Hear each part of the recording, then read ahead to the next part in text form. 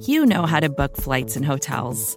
All you're missing is a tool to help you plan that unbelievable travel experience. That's why you need Viator. Book guided tours, excursions, and more in one place. There are over 300,000 travel experiences to choose from, so you can find something for everyone. And Viator offers free cancellation and 24/7 customer support for worry-free travel. Download the Viator app now and use code Viator10 for 10% off your first booking in the app. Find travel experiences for you. Do more with Viator.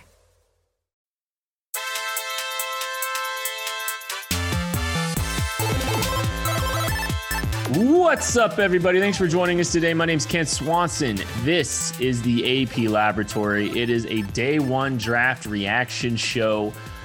Just talking a little bit about round one and looking ahead to day two as your Kansas City Chiefs have two picks in the second round, 58 and 63. It's going to be an exciting day, and your football team is going to get better, we hope. And here to talk about that are my dear pals. First, find him on Twitter at Chief in Carolina, Maddie Lane. How about draft day number one? Guys, it's late, as always with the draft, moving out here to the East Coast, this stuff gets over real late. So it was fun. It was fun while it lasted. The draft was going great. And then about pick 26 kicked in, and it just felt like, I was repeatedly being stabbed over and over again by a dull spoon as a Chiefs fan, hoping some of these guys fell down a little bit farther. So that was good. But as always, draft day, good day, right, Craig? Yeah, I'm exhausted. It's just a very long day with the Chiefs not picking, especially the way that they ended. Like, we were doing a small little live stream on the Arrowhead Pride YouTube channel, and when it started, we were pretty giddy about the way things were looking because there was a lot of good wide receivers and edges on the board, and then a bunch of edges flew off the board right at the end of round one and kind of took some of the cushion away from that. We'll get into that. Kent will get into that. So let's talk a little round two for you guys to enjoy this Friday morning. Yeah, let's do that. And maybe we should just kind of start and just look at, before we get into round two, maybe just talk about, some of the things that did happen today on day one. And I think you guys kind of both alluded to it. Significant run at the end of the first round on the edge position. And Matt is very upset. Joe Tryon off the board. Peyton Turner, my guy, one of my guys off the board. But I think it's more about when the run starts. It's more about the volume of players off the board and the fear it could create. Maybe not pushing as much edge value down the board to the Chiefs or putting them within striking distance of some of these guys. Is that the sentiment, Maddie? I mean, my issue, I guess, was that you got to, again, like late in the first round, and the only edges off the board were the two that you felt comfortable saying were going to be off the board. Kwity Paye, Jaelan Phillips. You looking at the guys that are rest, you're obviously going to have more edges come off the board before pick 58, but you start to look down the list, and there's guys of all different types. The Jason Owas, the Joe Tryons with the freaky athleticism that need a little bit of work. The Gregory Rousseaus, Peyton Turners, bigger, longer, thicker guys that maybe play a little D tackle. You just feel really good when there's multiple different types of defensive ends available. All of a sudden, you start getting guys from both groups flying off the board late at round one. Now you're sitting there looking, you're not getting this high ceiling edge rusher, most likely at 58. They're all gone now. When this board resets, all those teams that didn't draft an edge between picks 1 and wherever Jaelan Phillips ended up coming off the board, they are now considering taking an edge rusher again. Yeah, that's the really bad part. And we knew that was going to be the case. It was just one of those when you were sitting there at about pick 27-ish, you were thinking, well, if 2 or 3 of these teams take an edge off the board, there's a good chance that some of these guys are going to fall to where the Chiefs can trade up and get a guy. Now all of a sudden the cover's a little bare. You're starting to see that maybe the depth at the edge position is getting depleted a little bit, and you're going to see some of those guys come off the board a little early. So pass rusher may not be in the plans for the Chiefs. We'll have to wait and see for tomorrow. But because there was a big run on edge there are a couple other positions that are going to fall a little bit, that have some depth now in the second round. Well, and I think the one you got to look at significantly is offensive line. Here's the group of offensive line available as we head into day two. Tevin Jenkins, Jalen Mayfield, Landon Dickerson, Liam Eichenberg, Sam Cosmi, Dylan Radins, Walker Little, Jackson Carman, Stone Forsyth, Josh Myers, Quinn Miners, Creed Humphrey. It's a big list of offensive linemen. I got 16, I think I counted there. If I'm correct, it may not be 16, but sorry. That's a lot. And so I think you kind of have to have the conversation as a Chiefs fan. Do you want good value at the offensive line to fall and one of these early 2 picks, 58 or 63, being devoted to maybe securing a center for the future? Or are you just praying for a large run on offensive linemen on day 2 of this draft in the second round that hopefully some of these other positions fall to you, Maddie? I mean, for me personally, I don't want to keep investing in the interior offensive line group. I really don't. I think you've done enough of that with your singular contract sent to Joe Thuney. So I would much prefer these guys to start flying off the board. I get it. You can't pass up good value. Interior offensive line is still a position of need, especially at center, the future at right guard. So I won't be upset if you get a Dylan Raduns that falls to 58 and you take him trying to play him at center. If you draft a Quinn Miners or a David Moore, because I think they're all good players in that spot. It's just, if it was up to me, I would much rather want a wide receiver, an edge, a tight end, or a corner to fall, positions that are more important than interior offensive line that have equal value, at least with just the lower quantity at the top of the board right now. And there's actually a lot of centers in this draft. I mean, more so than I feel like we typically have that we think are quality players. I mean, yes, we mentioned Miners, we mentioned Landon Dickerson, Creed Humphrey, Kendrick Green, Josh Myers, David Moore. I mean, there's lots of guys that are really capable of playing on the interior there. Jalen Moore as well. I mean, so there's going to be a lot of players. Not everybody's going to be looking for interior offensive linemen. So I do think there's a chance that the Chiefs could buy low at that position. So I'm with Maddie here. If they start to fly off a little bit and there's going to be a little bit of a gap in that, I think that's actually a little bit more beneficial to the Chiefs because it does bring down some of those premium positions. Right. And I think that's kind of where I'm at, even though there's probably a couple players, if Landon Dickerson fell, I think it wouldn't be a hard sell for me to just take that swing at 58. Mm-hmm. And I'd be really geeked out about it. If you're looking at the edge position right now, I'm looking at Azeez Ojulari, Joseph Osai, Boogie Basham. Those are the headliners. Dalen Hayes, Jordan Smith, maybe some guys, depending on the opinions. Dalen Hayes, maybe, some people may not be as high on him as we are. Jordan Smith, there's some medicals, but I think you're really hoping to catch a Joseph Osai or a Boogie Basham. And it's really, I think Boogie's, honestly, it's crazy because we've talked about this. Boogie Basham's the guy I think you're looking at here. I think if you're targeting an edge today, it's Boogie Basham out of Wake Forest, Craig. And he might be the best fit of all those guys that you mentioned. There are questions about different elements of everybody's game, but that inside-out versatility that Spagnuolo loves, Boogie's got it in spades. We saw him really go to the Senior Bowl, light it up on the inside. I think he's capable of doing that. I would not be surprised. And honestly, if you take him at 58 and you're able to flip around and catch a wide receiver and an interior offensive lineman that's of a really high value, I'm going to be very satisfied with that draft. I mean, honestly, if you look at it as Orlando Brown, Boogie Basham, and a wide receiver that can come in and play, that's helping fix a lot of needs for this team. I'm really not going to be too upset. I'm going to give that a pretty good draft day after 2 rounds.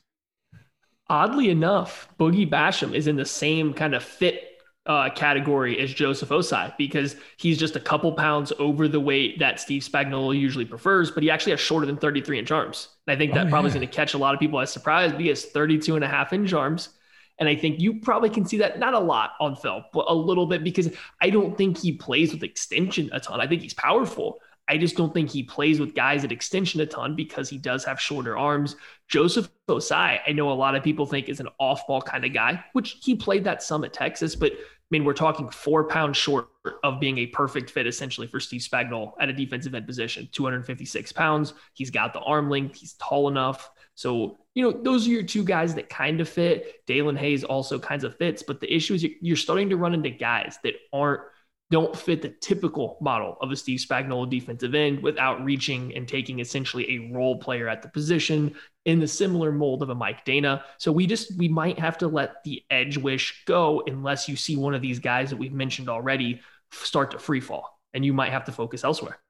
Well, and I think, we talked about this a little bit on the live stream, and this is something that the Chiefs have done in the past. And this is what they did the last time to trade up for an edge when they moved up all the way for Breeland Speaks, is they can go and try to find a team that maybe wants 58 and 63 for their second and their third round pick. So you might be able to swap out, pick 40, 50 and get picks, pick 80 with it, 50 and 80 for 58 and 63 or something in that capacity. So you're moving up a little bit, moving back a little bit. And that gives you a chance to go up and secure, Boogie Basham. I mean, I think, or even Joseph Osai would be a fascinating addition there.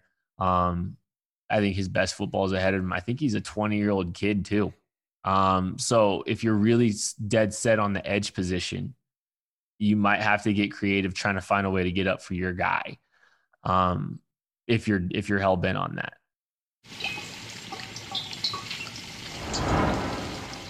I do know that Brett Veach said he's doing a presser right now as we're recording this. Brett Veach talked about how he's really looking forward to making 2 picks, that he likes having those 2 picks. He feels like they're in the sweet spot of the draft after they got Orlando Brown there. So I do think that as much as we've talked about them trading up and trying to find something, if they are able to trade up, I do think, like Kent's saying there, that kind of split to be able to get the value and still keep a second pick, just move that second one back a little bit. That makes a lot of sense for the Chiefs. Yeah. And there's teams like, they could do something similar with like a Miami, and they could go and get pick 50 and 81 for relatively similar value. Actually, maybe Miami throws you another day 2 or day 3 pick. Sorry. You could do something where you're getting pick 50 and 81 to secure a guy like Boogie Basham. And as short as the board is at the edge spot, I think that's what you've got to really look at. I do believe Brett Veach wants to make 2 picks. That's why he did that pick split initially. They need 2 picks. They need 2 top 100 picks. Yeah, they need the depth. They cannot afford. Yeah, they can't afford to move up to 34, 35, wherever that little range is that those 2 picks will get you. They can't afford it. They need 2 picks because they can't go from pick 34 to pick 144 without a selection. Unless, you start trading players off your board maybe, or off your roster that you're maybe trying to make a move. But that's going to be fascinating how they approach the edge position. I think that'll be a big tell for how this whole thing goes tomorrow. Watching the board and navigate and seeing how the edge board is navigated by teams and how where the run starts, if the run starts. That's going to be a big indicator here. And I think, honestly, like I said, I think you're rooting for interior offensive line. A couple other positions real quick let's talk about, because I think there's still pretty good value on the board. Trevin Moehrig, I think we expect to go off the board early. Richie Grant, still out there. Asante Samuel, Afitu Melifonwu, the cornerbacks, Elijah Molden, Aaron Robinson. So the secondary. Then you got the wide receiver spot, Dyami Brown, Amon-Ra St. Brown, Rondale Moore, Terrace Marshall, Tylan Wallace, Elijah Moore. Those are 2 positions in the defensive backfield and the receiving core. Good value. I think you're hoping maybe you can catch one of those guys too, Maddie. I think when you're looking at it right now, the wide receiver group, and outside of offensive line, your wide receiver group's probably looking the strongest. The issue is this year is a lot of slot receiving guys, which is the opposite of what the Chiefs need. But if you just start to look around, the weapons available coming up right now might be equally as strong as the offensive line. So that includes tight ends with your Pat Freiermuths, your Tommy Trimbles, Brevin Jordans. Only 1 tight end, as expected, went in round 1. But there's some other tight ends coming off the board that should come off on day 2. A handful of wide receivers that we already ran through. You could even throw in a couple running backs like a Kenny Gainwell or a Michael Carter in there. Like these are playmakers that teams are going to want. So you're kind of, I think if you are the Chiefs, you were hoping that the right combination of these playmakers, of these skill positions fall. You're hoping teams take the slot guys. You're hoping teams take these pass catching running backs and let the bigger wide receivers fall a little bit so you have a chance to get them. And honestly, another position that we haven't talked about that could absorb some picks, even a position that the Chiefs could even draft a guy, is linebacker. Jeremiah Owusu-Koramoah, who we had as a safety, did not get drafted in round 1. We had him outside of the first round in the KC draft guide. It was just, we were not really sure what his fit would be. It was going to take a gamble from a team, and nobody took that in round 1. There were a couple of linebackers that did go off the board. Zaven Collins, Micah Parsons, Jamin Davis, but there's still a large group of round 2 linebackers, Jabril Cox, Pete Werner, Nick Bolton, these guys that could come off the board and really kind of insulate for the Chiefs a little bit, help some of these wide receivers, help some of these offensive linemen fall, because I do think that the Chiefs could be interested in a linebacker, but they can take some of the hits because that group did not really get attacked in round 1. If you start seeing them fly off the board early in round 2, not necessarily a thing that we're expecting, but if you do see them start flying off the board in round 2, that's a good thing for the Chiefs because it is a very deep group. Yeah, you kind of got to sacrifice positions of need too on certain runs too. Like, you know, if you're really hoping for edge, you got to hope linebackers and offensive line and you got to hope some of these positions fly off the board. I mean, you're only going to get to make one pick at 58, you know, so you got to kind of hope and pray for that perfect scenario for pick 58. I want to go around the board real quick before we get out of here. I want you to make the picks at 58 and 63. I know this is a big one. I'm sorry. And you can predict a trade up if you want, but I want you to make the picks at 58 and 63 or whatever you want to do. What you got, Maddie? The Chiefs are going to draft Dyami Brown at 58. They are going to trade back out of 63 into the middle late part of the 3rd round to pick up another, early day 3 pick. And then in the middle of round 3, they are going to take an interior offensive lineman. Let's call that Kendrick Green, center out of Illinois. I would be very, very happy with those picks. I'm going to say that the Chiefs are going to take Terrace Marshall at 58. I think he falls there, and they are going to project that as a guy that got a lot of round 1 buzz. So they're really going to push the fact that they're catching a steal there. And then I think that they are going to try and maybe take a risk if Boogie Basham is there, try and get him on the squad, a guy that can fit a little bit of what Spagnuolo does with the inside-outside and address wide receiver and defensive end. I think they're trading up and doing a pick split for Boogie Basham. I'm giving them pick 50 and pick 81, and they're grabbing Boogie Basham to secure a guy that has enough of the Steve Spagnuolo prototype, a guy that has that inside-outside ability. So they're trading up because they're stressed about the edge spot and stressed about the value at the edge spot. Then at 81, they're turning around and grabbing Tylan Wallace out of Oklahoma State. Oh, man, a man after my own heart with that one. Whew, I love buddy. you, Craig. I love that. Yeah, no, I'm taking care of you. That is going to do it for the day 1 recap of the NFL draft. Thank you all so much for listening. We'll be back to recap some actual Chiefs picks tomorrow on day 2 of the NFL draft. Catch you later.